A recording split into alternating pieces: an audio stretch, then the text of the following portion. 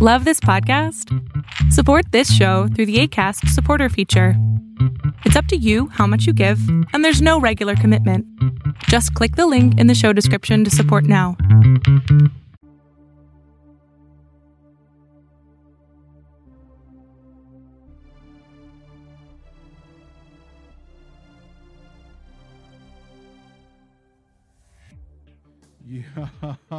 Yo, what's up, my friends? This is Joaquin, and I'm here on the line with Jay. And this is the Overflow podcast at thisisoutcry.com. We are super duper excited to be here this week. Unfortunately, we had some unforeseen gobbledygooky things happening last week, which prevented us from doing the podcast. We were caught unawares. So literally unawares. So and physically and figuratively and all the illies for realies that are out there. So with that being said, what's up, Jay? As always, how you doing today, man? I'm good. You know, you said that about last week, and I had that ghost pain in my back. Oh, you have a ghost pain? It's like when people lose a limb. Yeah, like, you know, that. Yeah. Well, we can touch base on that just a little bit, just, you know, enough. Where we came back from New York, right, the week before, or that same week, right, Monday. Yes. Yeah, Monday. We got back. And Monday. then you know, all excited to fill our listeners in on what happened in our trip. And Thursday morning, I got rear-ended by some woman in a car. I got into a bad car accident, and so somebody not paying attention, probably. Yeah, most likely the impact was for sure that they weren't paying attention. But I thank God that two things, that Bean wasn't in the car with me, and that I'm okay. I mean, could have been worse. Much worse. This could be the Overflow podcast of one. I was already making out my list of replacements. Seriously? and were you not going to tell me? You weren't going to tell me, right? I was going to find it on my own when I got there, when I got a flyer. Ooh, exactly. Yeah, I was. Yeah. You would have been in the hospital, and you would have got a notice on your iTunes that a new podcast was up. Or seen the graphic on the Outcry on the Outcry Instagram. What happened? Well, I guess I got replaced. Yeah, but then I'd be like, but I still want you to do the graphic stuff. Because it's for the Lord. But anyway, that's cool. So anyway, tonight, super excited. So, you know, for you guys that are listening, you guys know we always record on Thursday. We're actually recording a little earlier today because tonight at my church, Influencers Church Atlanta, we start our Influencers Conference, and I am super duper excited. Nice. You know, we have the first session today. Then tomorrow, I think it starts up at like 9 o'clock in the morning. And you won't be to that because you're working. No, I'll be there. You took off? I took Friday off. They're mad at me because they're like, "What the heck, man? All you do is Dude, take time you off." Just like, you were out on vacation, and then you came back for 3 days. We went to New York.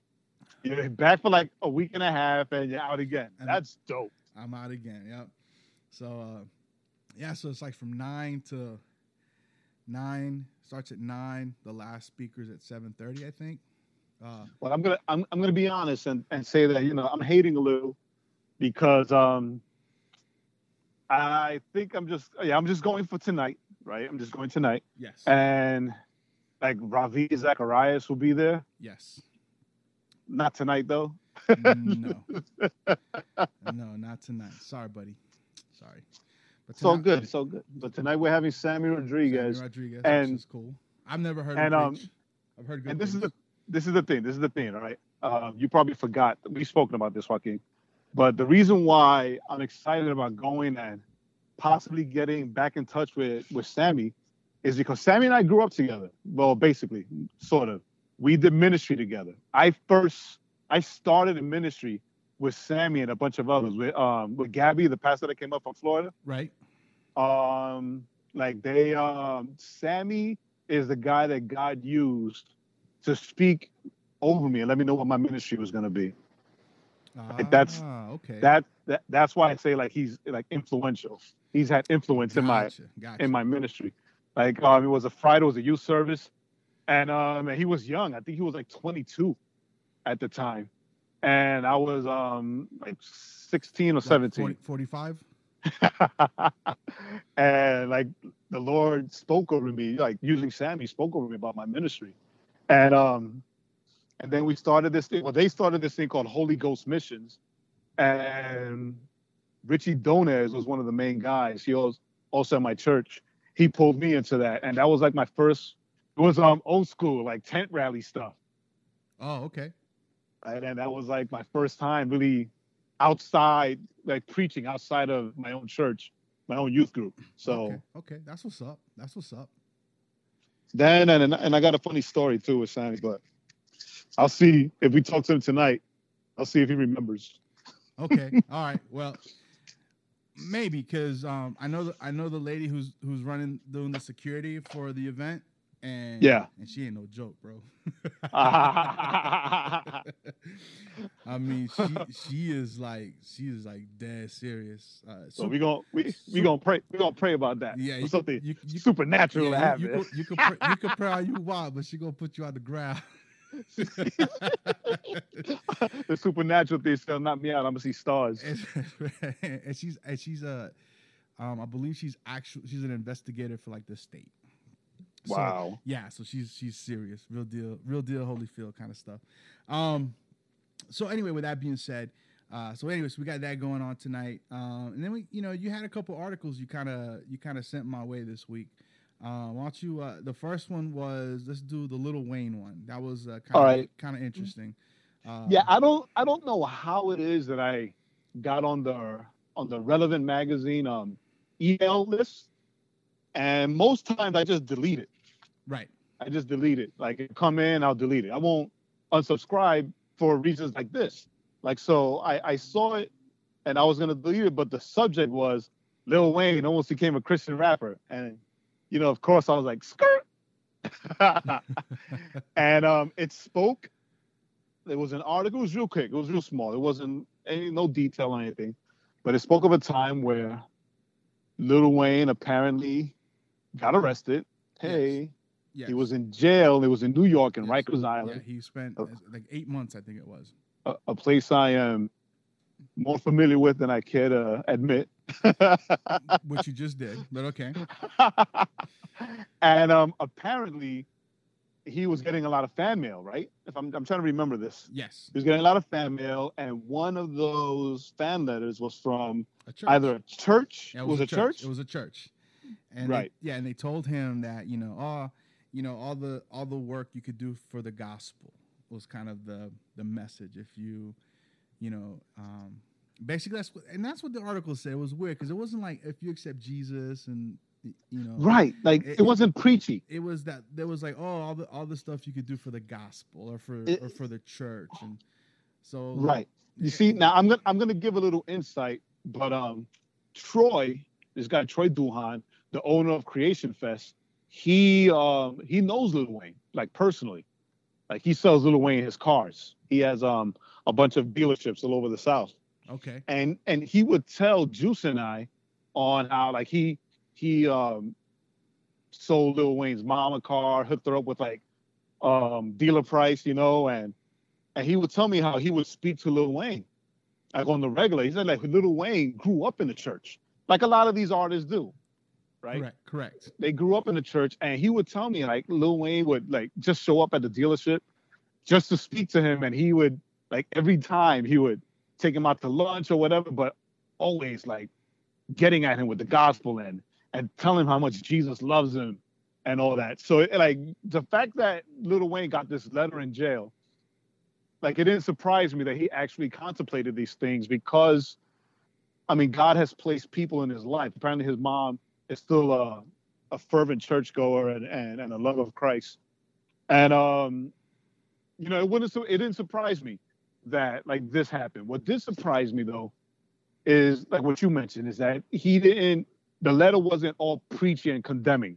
Well, I mean that we know of, because that we know of, because they only got that one little line, yeah. But it was enough to make him think. Yes. It was enough to make him think. And he thought better of it, I guess. Yeah.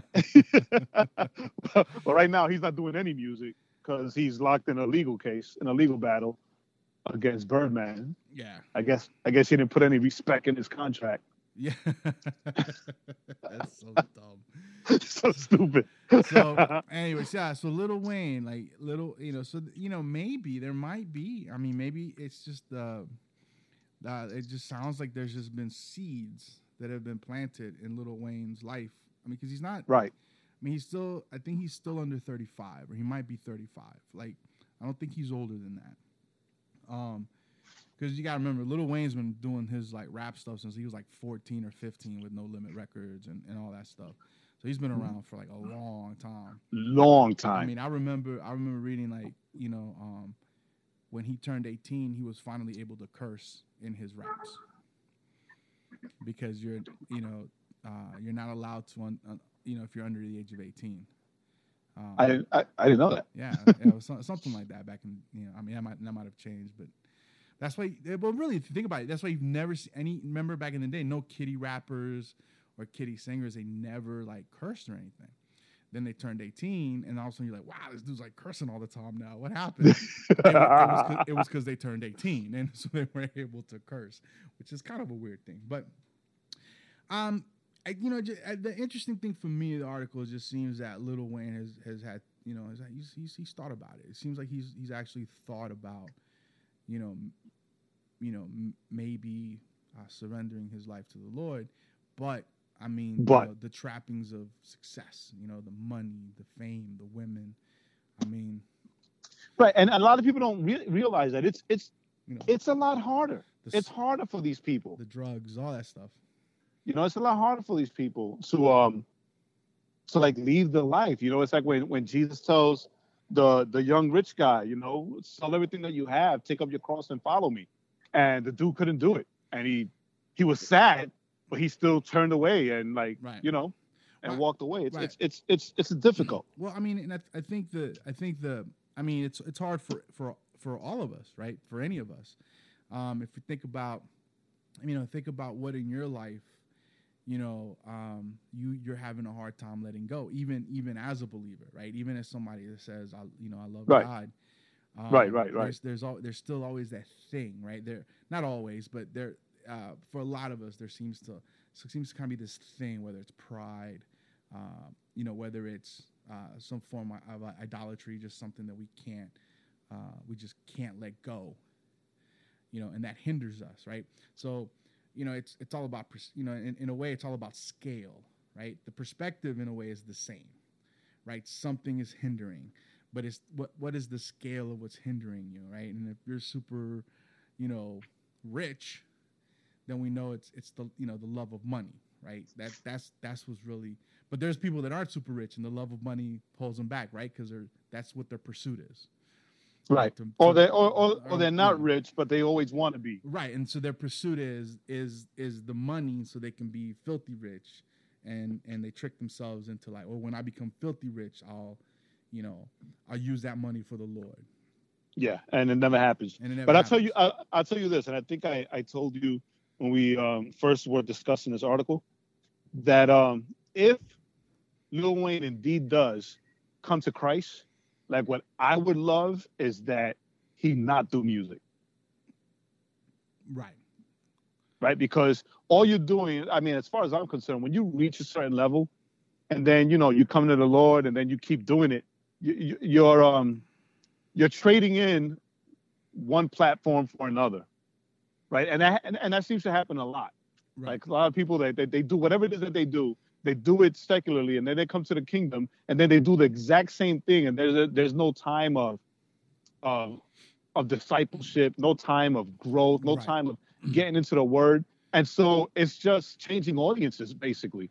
Right. Well, I mean, to me, the thing that kind of separates that, right, is like if they come, Lil Wayne comes to the Lord, right, and he has a good church and a good pastor that they're going like, look, Wayne, we're gonna be discipling you, right? We're having Thursday night Bible studies. We're gonna be praying. We're gonna be in constant, contact. Part of it is right. The spirit is gonna do what the spirit is gonna do, and I think if you have the problem is a lot of times you with these guys, like you were saying, that they get saved and all of a sudden they're just thrown out there. All they really do is switch audiences. Is just they're probably not even really getting discipled, period, at all. And the pastor or the ministry that they end up accepting Christ under kind of gets blinded. And so they're like, ooh, we got they're blinded by the celebrity. We got this like big time star who can do stuff for, and I said, and I don't think there's no ill will in it, right? There's no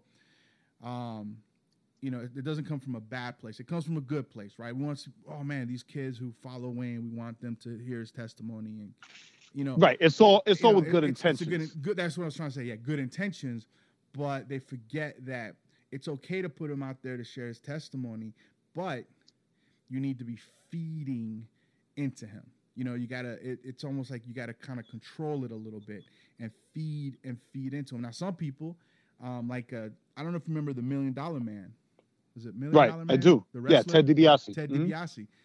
He became a Christian and he kind of disappeared for like 4 or 5 years, I think is what it was. And the reason was because the minister that he accepted the Lord under, they were like, look, you're not going to do anything, no wrestling, no nothing, no speaking engagements, no nothing for like, it was like 3 to 5 years. I can't remember the exact amount of time. And they just, all they did was it just fed into him. They got him involved in the local church, in his local church, and they fed, so that when he came back with came back with his testimony. He was strong, and he actually came back to the WWE for a little while. He was a heel, which is a bad guy, right, in wrestling. And he did all that stuff, and some people were like, "Oh my gosh, how can he do that?" And it was like, well, because it's a part. It's a part. Right. It's an acting game. It's an acting game. But it's like you say Ted DiBiase. On the flip side, you have Sting, who like came to the Lord and like went right into like the speaking and doing little shows like that, and then he went right back into the whole fame thing. I'm not sure if it was a money issue. Right. Maybe he needed money, but I think it was poorly handled. Yes, and so we got to remember, I think that's the one thing is that whenever we talk about, because, this has been going on for years, right? We're always talking about it'd be cool if this celebrity accepted Christ. Well, why would it be cool? Is it because, now we have this celebrity to do whatever his celebrity skill is for the quote right, like kingdom? How the big conversation is, oh man, if Eminem would rap for the Lord, it'd be amazing.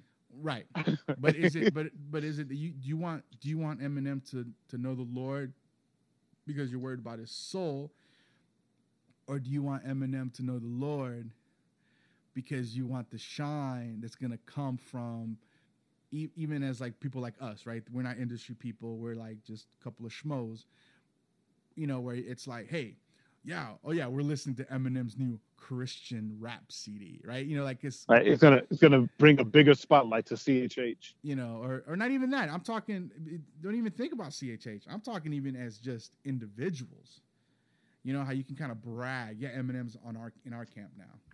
Yeah. That's true. As a schmo, as a nobody. I say when Mace got saved, right? And everybody, oh my gosh, Mace. Yeah, Mace is a Christian now. Yeah, we got this. And that ended up being disastrous because once again, at the end of the day, we're not discipling people enough as it is, and that's actually something we should probably talk about. I was at some point. Now speaking of, I was thinking the same thing. So speaking of discipleship and doing kind of dumb things, we also saw another story this week about the tip. A waitress at it was at a Cracker Barrel, which I love Cracker Barrel. Some good old Southern Good food. old Southern Good cookies. old Southern food. Man, those biscuits are like off the chain. I might go eat a Dude. Cracker Barrel now. So So, anyway, off subject. Did you know that Lay's has a Southern biscuits and gravy flavored potato chip? you know what? Off subject, I do, and it sounds disgusting. It's I want the real thing. in the vending machine at work, and I'm just like, I want the real thing. I want the real thing. But so this waitress, anyways, back to the story. The waitress did her waitressing thing, and she helped this couple, older couple. Apparently, they might have been middle aged, maybe a little older. When they were done, they left, and instead of money, they left her like this little letter. a very condemning and judgmental letter. You know, it was very judgmental. I would say it was judgmental with a side of condemnation because. Or was it condemnation with a side of judgment? No, I think it was the other way around because I remember reading it and basically they told this young lady or middle age, I don't know how the lady was. We'll just say she was a young lady. They told this young lady that, while it's nice that you're working, you should be at home, taking care of your kids and your husband and one of the funniest things, which I don't let me go down this rabbit trail, but one of the funniest things I read in that letter was like that they said this is why a lot of husbands try to find something outside their marriage because their wives are out working.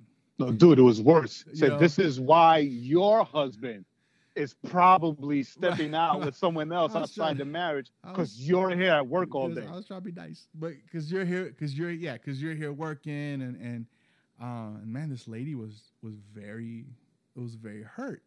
And what was interesting, but I'll tell you what, I will give this lady props because if it had been me, I would have taken a picture of that thing and I would have posted it on social media with the people's names. She actually blocked their names out. Yeah, she did. But and then the article went on and kind of it was weird because the article ended up being more anti-Trump than it did really about the fact that this woman was not only did she do a good job, the people were happy with the job she did, but then they just kind of judged her and condemned her and then didn't even leave her money. Didn't leave her a tip. Didn't even leave her a tip. And apparently she's waitressing because she's putting herself through school. Yes. And she's not even married. She had a boyfriend. Right? Yeah, she has a boyfriend. Not even married. So, so that article, what's funny about that article for me is that tipping as a Christian is an age-old problem. I remember when I remember way many years ago, this guy told me, he goes, yeah, when I used to be a waiter, we would fight on who would not work on Sundays because that's when the Christians came in. Christians don't tip. and well, not even that. It wasn't just that they didn't tip.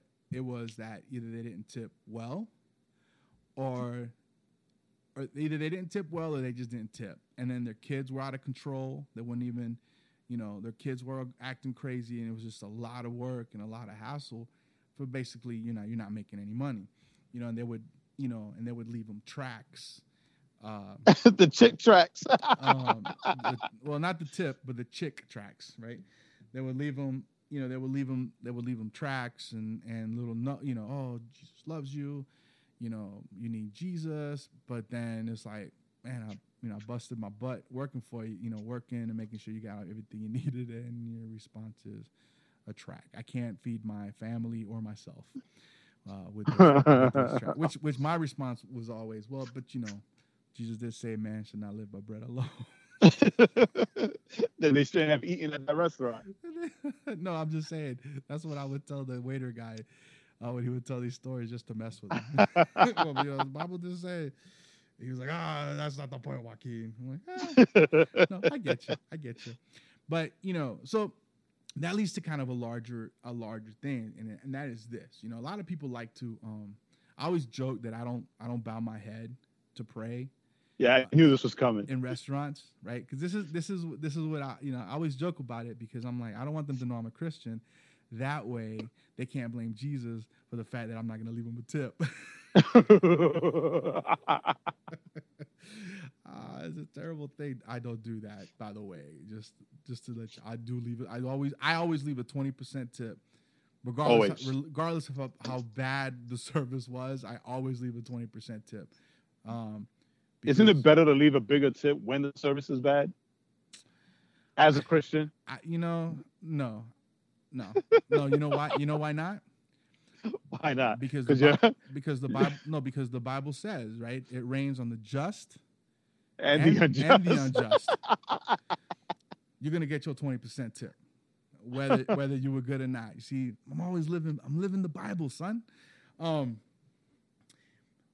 believers, please, if you're gonna be so bold as to rep the Lord with your grateful shirts or your, forgiven shirts, your shalom shirts, or whatever, Christian apparel that you're wearing, if you make a big show out of the fact that you're praying before you eat your meal, do us all a favor and leave a nice tip. One of the best examples that I ever come across, and we'll skippily do after this. One of the best examples that I ever heard about how to do it right was when I was. It was the spring of my junior year. I was doing a summer missions trip. I was doing a spring break trip to missions trip to Fort Wayne, Indiana, and the missionary that was there, that was kind of our liaison, he told us that whenever him and his wife would go out to eat, how waiters and waitresses always ask you, like, how are you doing today? Or some form of that question. And they would always say, he would always say, today is the second best day of my life. Because everyone's always going to ask, right? What was the first? So he would say, the first is when I met Jesus Christ and I made him Lord and Savior of my life. And then he would say, hey, he would hand him a track. He goes, I want to give you this little track. If you get a chance while we're here, or maybe sometime during the day, why don't you read it?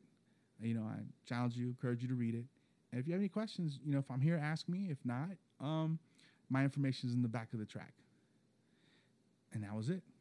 And then when they would finish their meal, if the waiter if they never had the conversations, he said, you'd always leave a nice big fat tip, and he said that he was able to share about Jesus with a lot of waiters and waitresses, because he made the connection, but then he also, in a way, when you leave a nice tip, right, you're thanking them for their service. Even if it's bad service, but you're putting that out. You let them know that you love them and that you respect them by giving them a good tip. So, my fellow believers, I just challenge you, leave a good tip. Unless in your country, tipping is something that's not allowed. I know there are some countries where they don't allow tipping. Then just leave them the track, but leave them a nice one, I guess. Well, in those countries where you can't tip, you probably can't talk about Jesus either. No, that's not. Some of them probably. Some of them. But some of them, it's like, like you don't tip because the waiters get paid like a. Yeah, well, in here too, it's some restaurants, because that's the rule in McAllister's. In McAllister's, you can't tip the servers because they get paid. Right, they get paid more than the $2.15 an hour. Right. Or whatever that is. So that is our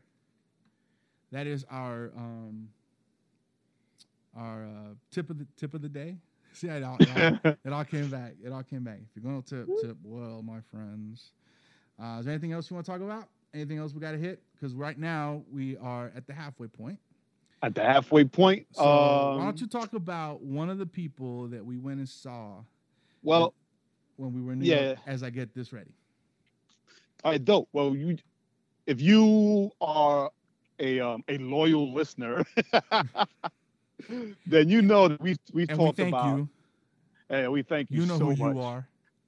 You know that we've talked about this person many times, right? So we went to New York and we sat to have, I'm not even sure what to call it. I want to call it dinner, right? Let's call it dinner. Yeah. It was like it was dinner for them and it was dessert for us because like all I had was like pie and you had cake. It was like Leonard. Lunner? Oh, whatever. Like half lunch. But we met up with Heesun Lee and her husband. Yeah. And Joaquin finally can say that he's been to all 5 boroughs. I've been to all 5 boroughs. I have stamped them all. So you've actually visited the entirety of New York City. Dope. Yes. And man, it was cool. Like we sat down with Heesun. She discussed her new album with us, gave us an advanced copy. So we've been bumping Beauty from Ashes for like a week. Yes, beauty. A week before. Beauty for Ashes. It sounded like you said beauty for masses. Beauty for Ashes. Beauty for Ashes. Beauty for Ashes. Beauty for Ashes. So it was dope. We got to meet Heesun. We met her adorable daughters. One who still doesn't like me. Didn't like me either. And the Kayla does not like me at all. The other one loved you. Yeah, the other one liked me, the baby, because, I have this, like same cognitive kind of functions as a baby, so we're able to communicate. We got to meet Tim, Heesun's husband. So you guys got to meet. Yeah, you had met him before? Yeah, I met him at Creation Fest. Oh, okay, so I got to meet Tim. Hey, Tim. And it was fun. I mean, it was a great time. It's always fun when you get to meet artists that you've listened to throughout the years, and number one, they turn out to be cool. They don't turn out to be jerks. And just to get a little bit of just kind of who the person is behind the art, right? And so we're really excited because hopefully within the next month or so, I would say, I don't want to put a time frame, so the next month or so, we hope to have her call in. Or we will have her call in, I should say. Yeah, we'll have her call in. So that we can talk with her because we definitely, not just her music, but her testimony. We want to get that out there for you guys to hear. So we're going to go right now. We're going to dive right into Beauty for Ashes. We're going to dive into her first single. They just released a music video last week. I'm With You, which is features Sam Ock of Good Fruit. Good Fruit. And actually she recorded that down here. I was hanging out with them when they were recording that. It was dope. Okay, dope. And we're big fans of, Amp and Good Fruit and all those guys. So this song is now what's the song? What does this song deal with? This song exposes the fact. Well, in this song she talks about how she's been struggling with anxiety and panic attacks for almost her whole life, and it's to bring, I guess, attention to the fact that like over 6 million people, if I'm not mistaken, suffer from anxiety and panic attacks. Like right. I didn't know it was such a big deal until I saw this video. So she's expressing how she's been dealing with it and how Jesus is who helps her deal with it, but she still has them, and to let them know that they're not alone, that she has them too, and that she's with them. So it's pretty cool. It's pretty honest, is what I like about it. All right, that's what's up. So right now we're gonna listen to "I'm With You," Heesun Lee, featuring Samok from Beauty. What's the name? Beauty for Ashes. Beauty for Ashes. Do you know what it's like when everything is screaming, get me out? The silence got the best of me. I'm sitting here, life is stressing me. These thoughts wanna mess with me. I'm scared of my destiny. I close my eyes trying to find peace, hoping I can tell myself I can make it. But I can't take it. Wait, I'm okay. Yeah. It's all in my head, I'm okay. No, I'm not okay. These thoughts won't stop. Chest pains, they exceed me. Heartbeat, take it easy. Losing breath, I see me dying. Jesus, don't leave me. Looking around, trying to catch my breath. Scared this moment will cause my death. My vision's blurry. These hands are shaking, thoughts won't rest. Have trouble breathing. Now I'm pacing back and forth for air. Run to the phone, call 911.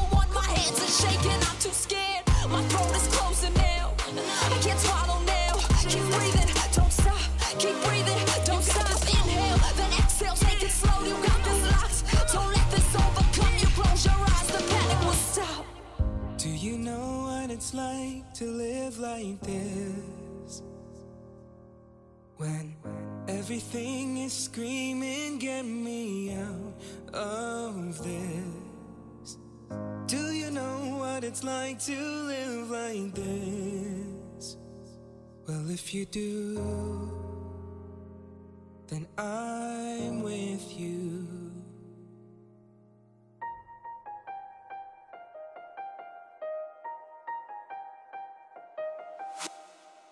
Maybe some pills would help me. They say it could numb the mind. If I could live one day without these thoughts, then I'd be fine. Sitting in traffic scares me. Flying on airplanes scared me. The thought of never escaping, it's like you can't prepare me. I feel like I'm barely making it, living this life with fear, no breaks in it. Put all of my days in it, put all of my shame in it. I'm tired of living this way, I dread it. They say don't sweat it. It's clear they'll never get it. Imagine living your life in fear, never in peace, never be near the joy of living in freedom. Everything's gone except your tears. Crying for someone to save you. If anxiety can replace you, if there's someone else, I'll trade you. Take my place, I need a breakthrough. My heart is growing tired. All the trauma that I put it through. My life's too short, I shouldn't do what fear inside tells me to. Inhale, then exhale, take this slow. I've got this locked. Don't let this overcome me. Close my eyes, the panic will stop. Do you know what it's like to live like this? When everything is screaming, get me out of this. Do you know what it's like to live like this? Well, if you do, then I'm with you. Listen, everyone's got a story to tell. Sometimes you see heaven, sometimes you see hell. This life ain't easy, believe me. Hard times come, at times they need me. Sometimes they leave me, but I made my way through this battle. Saddled up, never throwing the towel. It's okay to be anxious. It's okay that we're not perfect. It's okay that I'm broken. Coping through this life, I know that it's worth it. My Savior's hand is lifting me, uplifting me. He lives in me, His promises He gives to me. Panic attacks are real, but still my heart, they never will. No God's will, I'm standing still. Feel His presence, know it fills every part of me. He's a conqueror. He told me don't quit, there's no blocking ya. When trials come, I'll rock for ya. I finally found this peace, I'm making it, I'm chasing it. It's here with me, I'm embracing it. Anytime it leaves, I'm taking it. Proclaim my story to the nations, patience all I'm facing. Life's amazing, keep on racing, don't give up. God is waiting. Do you know what it's like to live like this? No, you don't, no, you don't. When everything is screaming, get me out of this. Do you know what it's like to live like this? Well, if you do,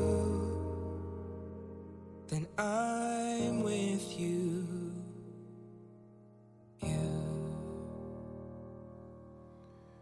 And that was I'm With You featuring Sam Ock. So dope.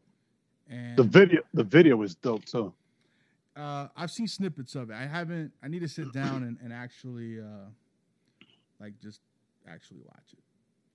I'm in shock. I know. I'm just all over the place lately. Yeah, it's been like that. But so Heesun Lee, Beauty for Ashes, you can get it iTunes, it's on Google Play. I think you get it through them on CD Baby. CD Baby, iTunes, and Google Play. Google Are Play the main three right now. Yeah, so go grab it, check it out. Heesun Lee, Beauty for Ashes. And still, my banger is in my veins. That's my jam. It's I've been listening. I listened to the first half of the album the other day, and the more I listen to it, the more I'm appreciating more and more like the other songs, the ones that she did with the ladies, Underdog. Yeah. Oh, that song is like the first time you hear it, it's like, okay, it's dope. But then when you really kind of let it marinate and like listen to it a little more, for me, it was like, it was dope. Like I said, the whole album though, it's fantastic. You need to pick it up. It's a solid album. It's real. real balanced. I mean, it even made us cry. Right. It even made us cry. And a little. that's like something that you don't really have much of anymore. No, Jay's ignoring my comment, but I didn't hear you say that again. It even made us cry a little. We were driving. There's a spoken word piece she does, and then the song right after. Well, it just emotionally wrecked me and Jay as we're driving at the middle of the night back to Georgia. I'm not acknowledging that. I'm not acknowledging that. I acknowledged it for you, bro. So with that being said, we want to kind of say, man, our trip, for those of you that have been listening, we went to New York a couple weeks back. We were hoping to talk about it last week, so we're doing it this week. Man, our trip to New York was fantastic. I think that we experienced a little bit of a lot of different things. For me, I think the highlight of the trip was the first night. The interview? The interview with Bert. Why? Because I think it was because we, as we're talking to Bert, Boca Chica. Shout out to Bert Boca Chica. Bert Boca Chica. If you haven't heard that interview, listen to that interview. Fantastic. Well, explain a little to who Bert is, so Bert is. If you want to know who Bert is, listen to the last podcast. All right, that's what I'm telling you. Now, Bert was one of the founders of this event called Rap Fest. And they did it for like 22 some odd years. Was it 22 some odd? They did it for 22 years. There's no odd. It should have been 20 odd years, but it's 22 years. In New York, it was like this outdoor festival. So think of it like a Christian hip hop, Lollapalooza kind of thing, right? Word. That's a good one. And so, or Warp Tour, right? Because, I mean, some people might not know what Lollapalooza is. Anyway, so, 22 years, they did these outdoor hip-hop concerts. And I remember as a teenager reading about them, online on the Christian hip-hop sites at the time. And I always thought it was so cool, like seeing the pictures, like, oh, my gosh, because, living in Georgia, living in the metro area, metro Atlanta, we didn't have a whole lot of Christian hip hop come through. It was very rare, and so to be like, oh my gosh, how cool would it be to go to the Bronx and to like hear like all these artists that I listened to, right? That I love to listen to. So that's who he was. That's what they did. Now the thing with Bert, what really just grabbed my heart was that the fact that me and Jay on the drive up. We had all kinds of, discussions and talks, some silly, some serious, but we were talking about the Legacy Nights project that we're working on for next year for here in the Atlanta area. And just the vision of how we want to run Legacy Nights is how Bert ran Rap Fest. And for me, a lot of times, we have ideas, right? We have all kinds of ideas. But the thing is, will our ideas work? Are the ideas that we're talking about, are these things that we've written, are those things that will actually work? Are those things that are even possible? And the interesting thing about that is that, Legacy Nights won't be the first time that we've done something like this, right? No. So there are things that now that we've learned from experiences that we've learned, like things we know for a fact don't work, not to do, some things that we have to tweak and be better. But yeah, you're absolutely right. Like, it was like scary cool. Yeah, like, like some of the aspects of Legacy Nights were like, yeah, but because I think this is the thing. Before, when we did events, whether it was I did them by myself or you did them by yourself or we did them together, we didn't have, I think we have a grander vision this time than we did in the past. And so with the grander vision comes, am I stepping out of what's possible? And to hear Bert talk about the things that they did that aligned with a lot of the things, if not all the things we talked about on, discipling those that are working with you and that are working alongside you, and how, being a servant, that servant leadership model, and making the connections with artists and understanding that, you know, the people you invite to your platform don't just represent themselves, they represent you. And to me, I think that was one of those like light bulb, you know, That was one of those lightning moments. Mind blown, because he was like, they, you know, and I think that's something, you know, we don't think about in the context of church in general, right? A lot of times churches were just so quick to, oh, this guy says he feels called, this guy says he's called by the Lord to preach or to teach. Yeah, come here, man. I'm gonna put you to teach. I'm gonna put you to preach, and we don't vet that. You know, we just right, because God, you know, and we don't think. Wait a minute. What this guy does is gonna reflect on our ministry. It's gonna reflect on our church. It's gonna reflect, you know, on our outreach. It's gonna reflect on whatever it is that we're doing, that we're putting him in there. He's a connection to that thing. So if we put a guy on Legacy Nights, for example, or even if we invite someone to Outcry, the podcast, the Overflow podcast, and they turn out to you know, be living, you know, they're, I don't know, let's make it the worst example, the worst thing ever, right? Like he's like shooting heroin and he's like running drugs for like the cartels, right? And justifying it by the Bible. Right. But then he's coming here, he's talking about how, oh, you know, the Lord is this and the Lord is that. And that's why I sing for God and all this different stuff. But then he's doing all these things that are just are direct opposites, that are contrary, right? Contrary to how as believers we should be stepping out and living. You know, when people find that out, they're gonna be like, oh, but wasn't this dude on the Overflow podcast? So these guys co-signed this dude, and it's like, oh, we did, but we didn't know. Well, whose fault is that? It's our fault for not knowing. Right, it's our fault for not getting to know the person and understand who the person is and where they're coming from, and that really ties back even into what we talked about Lil Wayne, how people just, we're gonna put you in ministry because you love God and you say that's what God's called you to do that. But and then when something happens and that person falls, right? Well, you know, they don't just blame that person, right? It's on the ministry, it reflects on the ministry. So that aspect really blew my mind, because not only does that apply in a who you allow into your ministry, but that's also us. Yeah. You know, how is it that we're living our lives? How is it that we're conducting ourselves?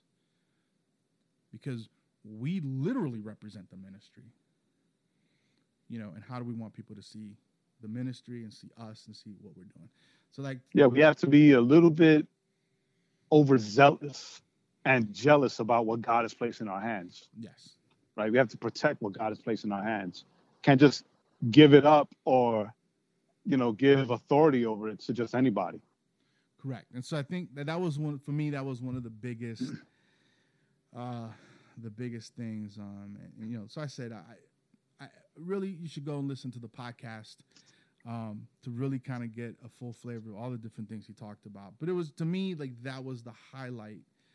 You know, the trip ended on two highlights for me, right? The Burt interview and even hanging out in the Bronx for like, I think we were there for a couple of hours waiting for him to get in. So we, you know, just being able to kind of just hang out and see and think about. For me, I know a lot of times as we were driving through the city, and I even told you this a lot of times, I was like, you know, how it stirred my heart. You know, how my heart was stirred for New York, right? And just in seeing these things and just the possibilities of just the movement of God, you know, in just the areas that we drove through. To bring us back. Yeah, I'm like that every time I go home. Every time I go home, my heart breaks for home, you know, because it's home. Right. Right. It's home for you. It's just a city for me, but I feel a strange connection with it. That's why I'm always hating on it. I love you, New York. And then, but I hate you. With a love-hate relationship with you. But you know, and then ending with getting to hang out with Heesun and Tim, and just getting to build, right? Just getting to like fellowship. I love to fellowship. You know, growing up Baptist, one of the best things we did, man, was eating fellowships, and it's always great to it was great to be able to spend that time. So that was for me, kind of the two bookends. What about you? What was your experience like? What did you walk away with? Well, in our time in the city, besides the amazing peanut butter jelly donuts. Oh my God! You see why you got to do that? With me was like with you, like the same thing, but on a different level. Seeing how like I've known Bert for a while, it was just being able to go back home and reconnect with somebody who like I haven't seen in years. Right. In years, like the whole time before the actual interview, like how we were talking about Rap Fest and Stephen Baldwin and Salem Coffee House and all these things. It was dope. It was like highlights of like the good times of my youth. But in New York, yeah, in New York. But like it's so funny how what I feel like was something bad, but turned out to be it marked me. It marked me for the rest of my life and my ministry, right? Because while we were in New York on the Friday, the day after, on the Friday, I had to go preach at my old church, the church I grew up in. Yes. The church that I'm so loyal to. But if you know, like I grew up in a very legalistic church, but for whatever reason, I always have to go home. Right? I always have to go home, and I always have to touch base with my old pastors and see what's going on. But so we were invited to go minister there. I was invited to preach there, and we went back and forth. Like I told you what I was preaching about, and I like with everything else, I ran everything through you. We built a nice sermon. Everything was cool, right. And then when I got there and I went to preach, like you short-circuited yourself. I basically, I pulled a Peter. I basically took my eyes off Jesus, right? Because when and this is the thing, right? Normally when I go preach somewhere, I like to introduce myself. I say a few jokes, and then I like to get right into the word, right? And I just right into the sermon, right into the message, whatever, the teaching. And but growing up legalistic in that legalistic church, I did that and realized like I froze. I froze because I didn't pray before preaching, right? Because that's the way you had to do it in that church. If you had to preach, you had to, number one, be dressed up in a suit, clean shaven, two things that I was not. Neither in a suit nor clean shaven. Nope. Right? And then, you're supposed to have the whole church stand to read the word, right? To read the passage that you're going to be preaching from. And then you had to come into this big, deeply spiritual, superfluous prayer before you actually started the sermon. And that's like a good 40 minutes before even going into the sermon. And I choked. Right. I was like, oh my God. And like you were there. I stopped. I'm like, oh my God, I forgot to pray before preaching. Right. And you just, well, the thing and it all went downhill from there. Yeah. As far as I'm concerned. Yeah. And what's funny with that whole thing is we even prayed beforehand. I think though, and we'll share this because I told you this, so we're not speaking out of turn here. But I think part of it was you had got so worked up with the fact that you were there that when you went up to preach, you had already worked like emotionally, right, or at least mentally, you had already worked yourself up to where you just didn't know how to get out of it. Yeah. And so you it's like whether and it was probably very subconscious, right? But you just like, okay, I'm gonna get started and then once I get in a role, but you were so frazzled, right? You were just already frazzled when you got up there that when you started and then you remembered, oh, I didn't pray. And it was funny because I'm watching you and you were like, oh, I didn't pray. Let's pray. Lord bless the sermon. And then you did that. And I think you kind of realized that you kind of did it flippantly. And then it just even frazzled you more. From there, you just went downhill. But it was just because you didn't even, like, it was funny. And we really didn't talk about. I didn't hit this that night. But I was thinking about it because somebody had asked me how it went, and I remember telling him, I was like, I went okay. I said, I think Jay did better than what he thinks he did, but he was frazzled. And like even the way you ended was so like, it was like, because I'm looking at you, I'm like telling you like wrap it up because you were just kind of rambling. You kind of hit a rambling point, so I'm trying to like go like wrap it up, and you look at me and you're kind of like. And you're like, okay, brother so-and-so, you're going to come up and, yeah. So, yeah, if you guys need to pray, then go ahead and pray. And like, you didn't like lead any, then you just kind of went like, rah. Then you were like, Joaquin, come here and pray for anybody that needs to go up front. And it was just kind of like, I'm like, what? I don't know what's going on. And all I wanted to do was get out of there and get in the car and go back to Ray's house, throw in a movie, and just get done. Like maybe stop for a couple slices of pizza, a beef patty, and just be done with it. But that's the funny thing though, right? Because like everybody else like loved it. Everybody, like, you know, the pastor's wife was like, oh, it was awesome. The kids in the church, the youth, like, oh, it was so awesome. It was great. And I'm like, what are you talking about? Yeah. It sucked. Right.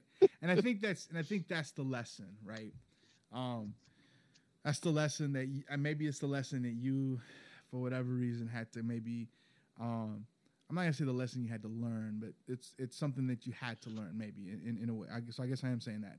So it's something that maybe you had to pick up on and you had to learn. Is that, you know, so many times, and I learned this on my Fort Wayne trip, right? So many times when, you know, we think that when everything is rolling 100%, right, everything is going great and the music sounds great, and you know people are responding, and you're just like, man, I just preached like the bombest message that I've done like all, you know, year.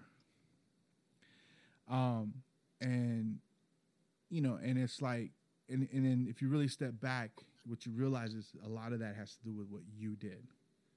You know, I preached the dopest message, right? Right. You know, my worship team was on point.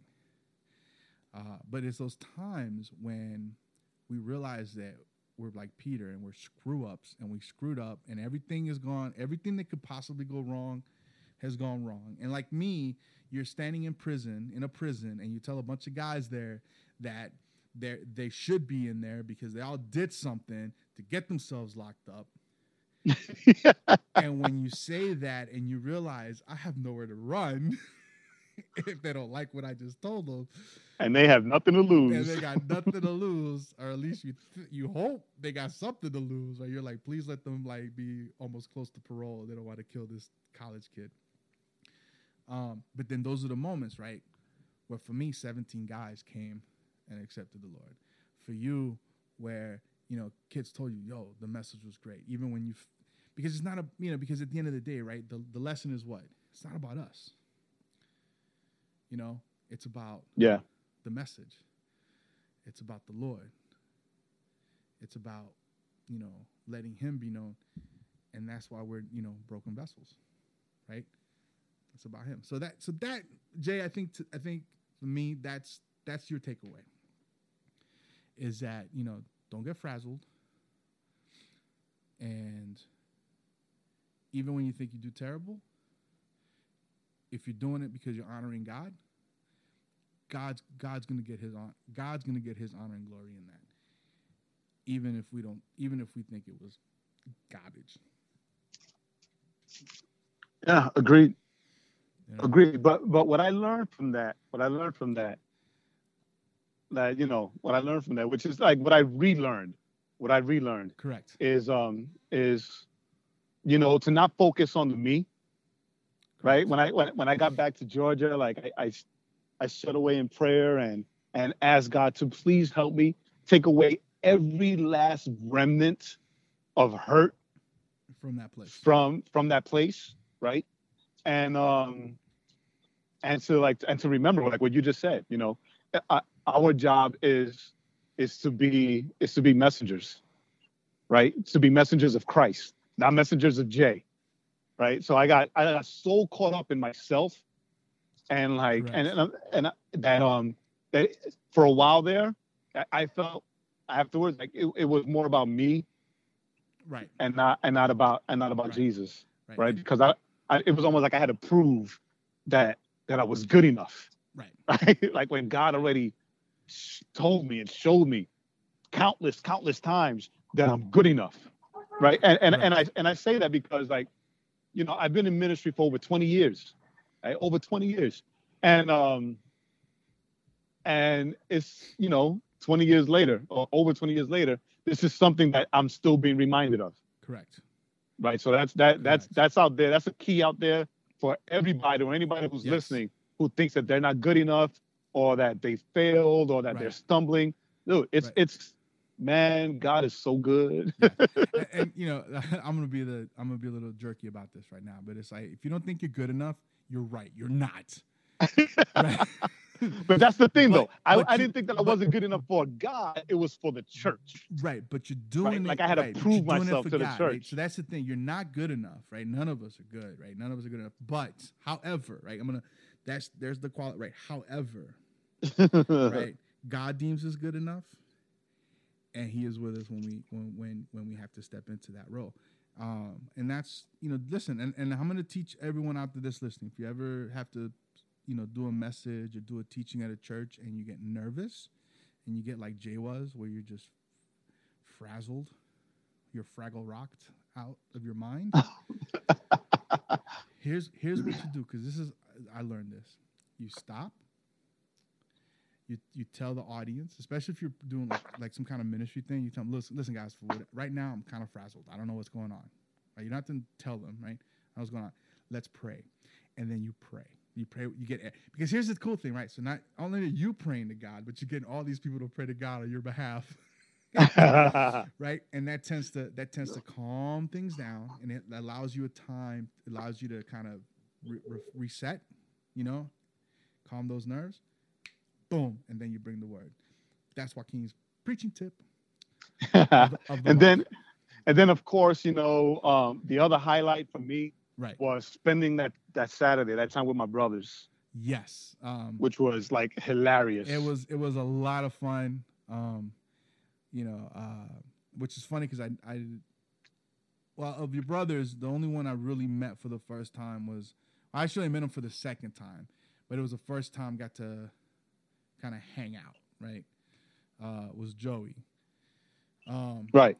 You know, because I had already known, you know, I had already harassed Joe enough. You know, and last time Joe was down, he had Johnny with him, and I harassed both of them, and so they know who I am, and so it was great. You're right. It was fun, and even for me, it was fun sitting back and just watching you guys, like how you guys, you know, interact as brothers. You know, and I'm just watching, and I'm just like, yeah. And then the funny thing is, on the side, it was important. It was important for me that you were there, Canito, because like my brother Joey, well, none of them are believers, right? But like the most adamant, like non-Jesus, is my brother Joey. But because of his love for me as my older brother, and the fact that he knows that I love him, like he listens to the podcast and he listens to the devotionals, right. Like, because you remember, like he was like, well, why are you guys out here? Well, you know, a few interviews. And like he knew, he was like, oh, that for the overflow podcast. Yeah, and I'm cool. Like, yo, that's so dope. That's so dope, right? Like he, I mean, no matter how he feels, or his opinions on Christianity or Jesus is, right? Like whatever, that doesn't matter because I'm his brother, right? And so he listens and he supports and he's all about it. And like that impacted me. So I mean, like right now, that was very cool. right now, I'm getting a little misty because, you know, I love my brothers, and it's cool to know that they're in our corner, that they support what we're doing. Yeah, and that is cool. I don't know if they're supporting me so much as they're supporting you. Well, they're supporting you because you're in this with me. But no, it was cool. It was good. It was cool. Like I said, I like hanging out with Joe, and he's the one I've had the most interaction. I mean, I took him to the gun range and we went shooting and we had a blast. Yeah. That's right. Pun intended. So yeah, it was very cool just to get to hang out with them and get to eat and just laugh and joke and throw little jabs at each other. And I loved it because, I'm the oldest, but I'll have sisters. So I never really had that, like, brother, like, where you're kind of just, being mean to each other as brothers or mean to each other in that kind of fun, hilarious way. So it's fun for me to kind of be able to slide into that and be treated as one of you guys, Yeah, because we are merciless. Right. But I'm smart because I take my pot shots as they come. I don't try to overdo it. Yeah, because you saw what happened to the other kids. Right. They just talk too much. Sometimes you got to sit back. A brother said, that's the thing. They just kept talking. So they were just easy targets. And I don't know if you noticed, I'd just sit back there and I would take my shots at your brothers, but it was always like real, like, boom, boom. Of course I noticed. Like real, of course I noticed. Like real surgical, right? Boom, boom. And then I'd step back. And they would take the hits and they would laugh, but then it was like, where'd he go? I was like a ninja. And then it's like somebody else will say something, and then it's bad because it's all of us. Right. It's not like one-on-one. It's like all of us. Right. Bad. All of you guys allowed. And then the last thing for the trip, I think for both of us, peanut butter jelly donuts. Peanut butter. No, it was getting a chance for me to meet Ray. Right. Talk to Ray and get to hang out with him and his family. And for you, I know in a way, it was more in a physical way, right? To reconnect with Ray, be able to be like around him, because I know you talk to him. You talk to him through like on the phone or whatever. But right, there's always that difference when you're able to break bread together. Yeah, of course.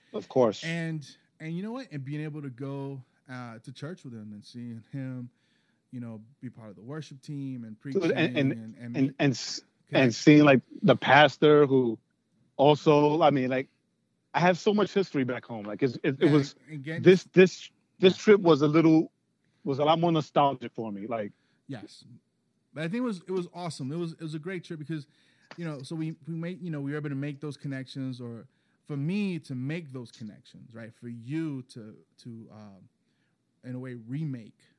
To reconnect. To remake or reconnect with those connections.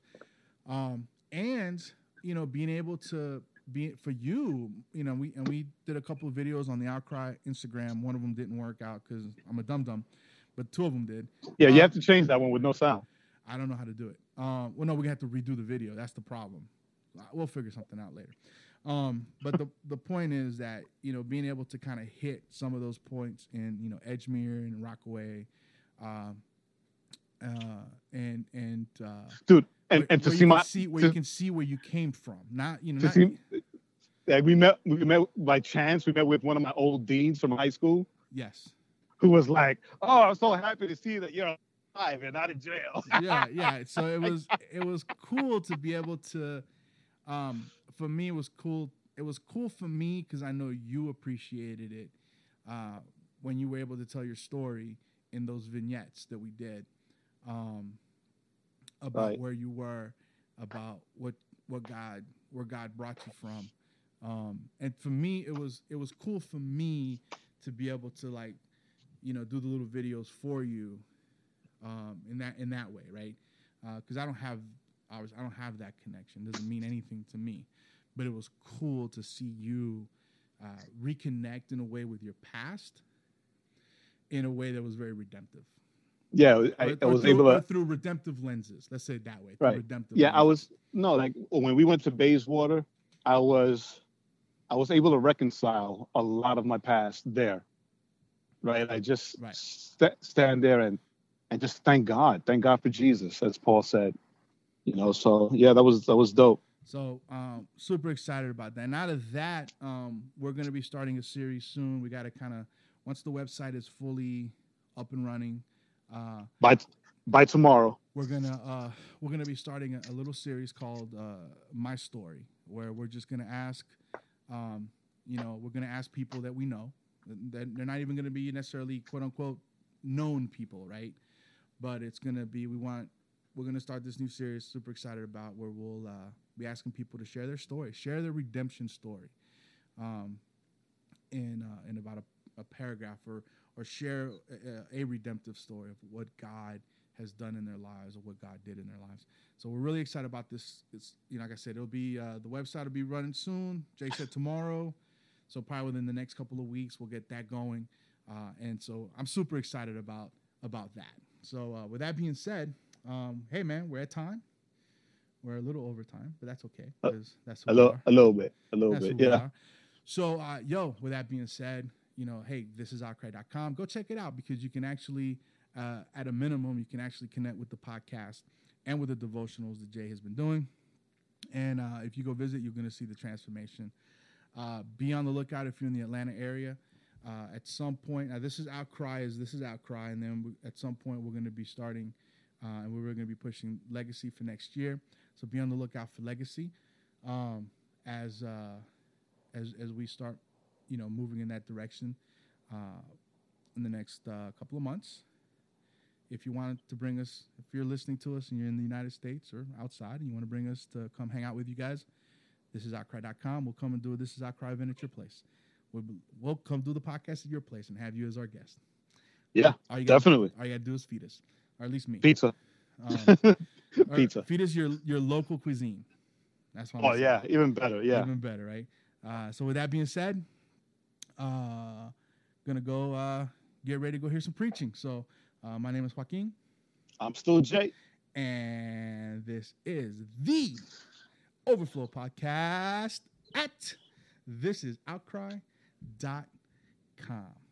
Love you guys. Peace.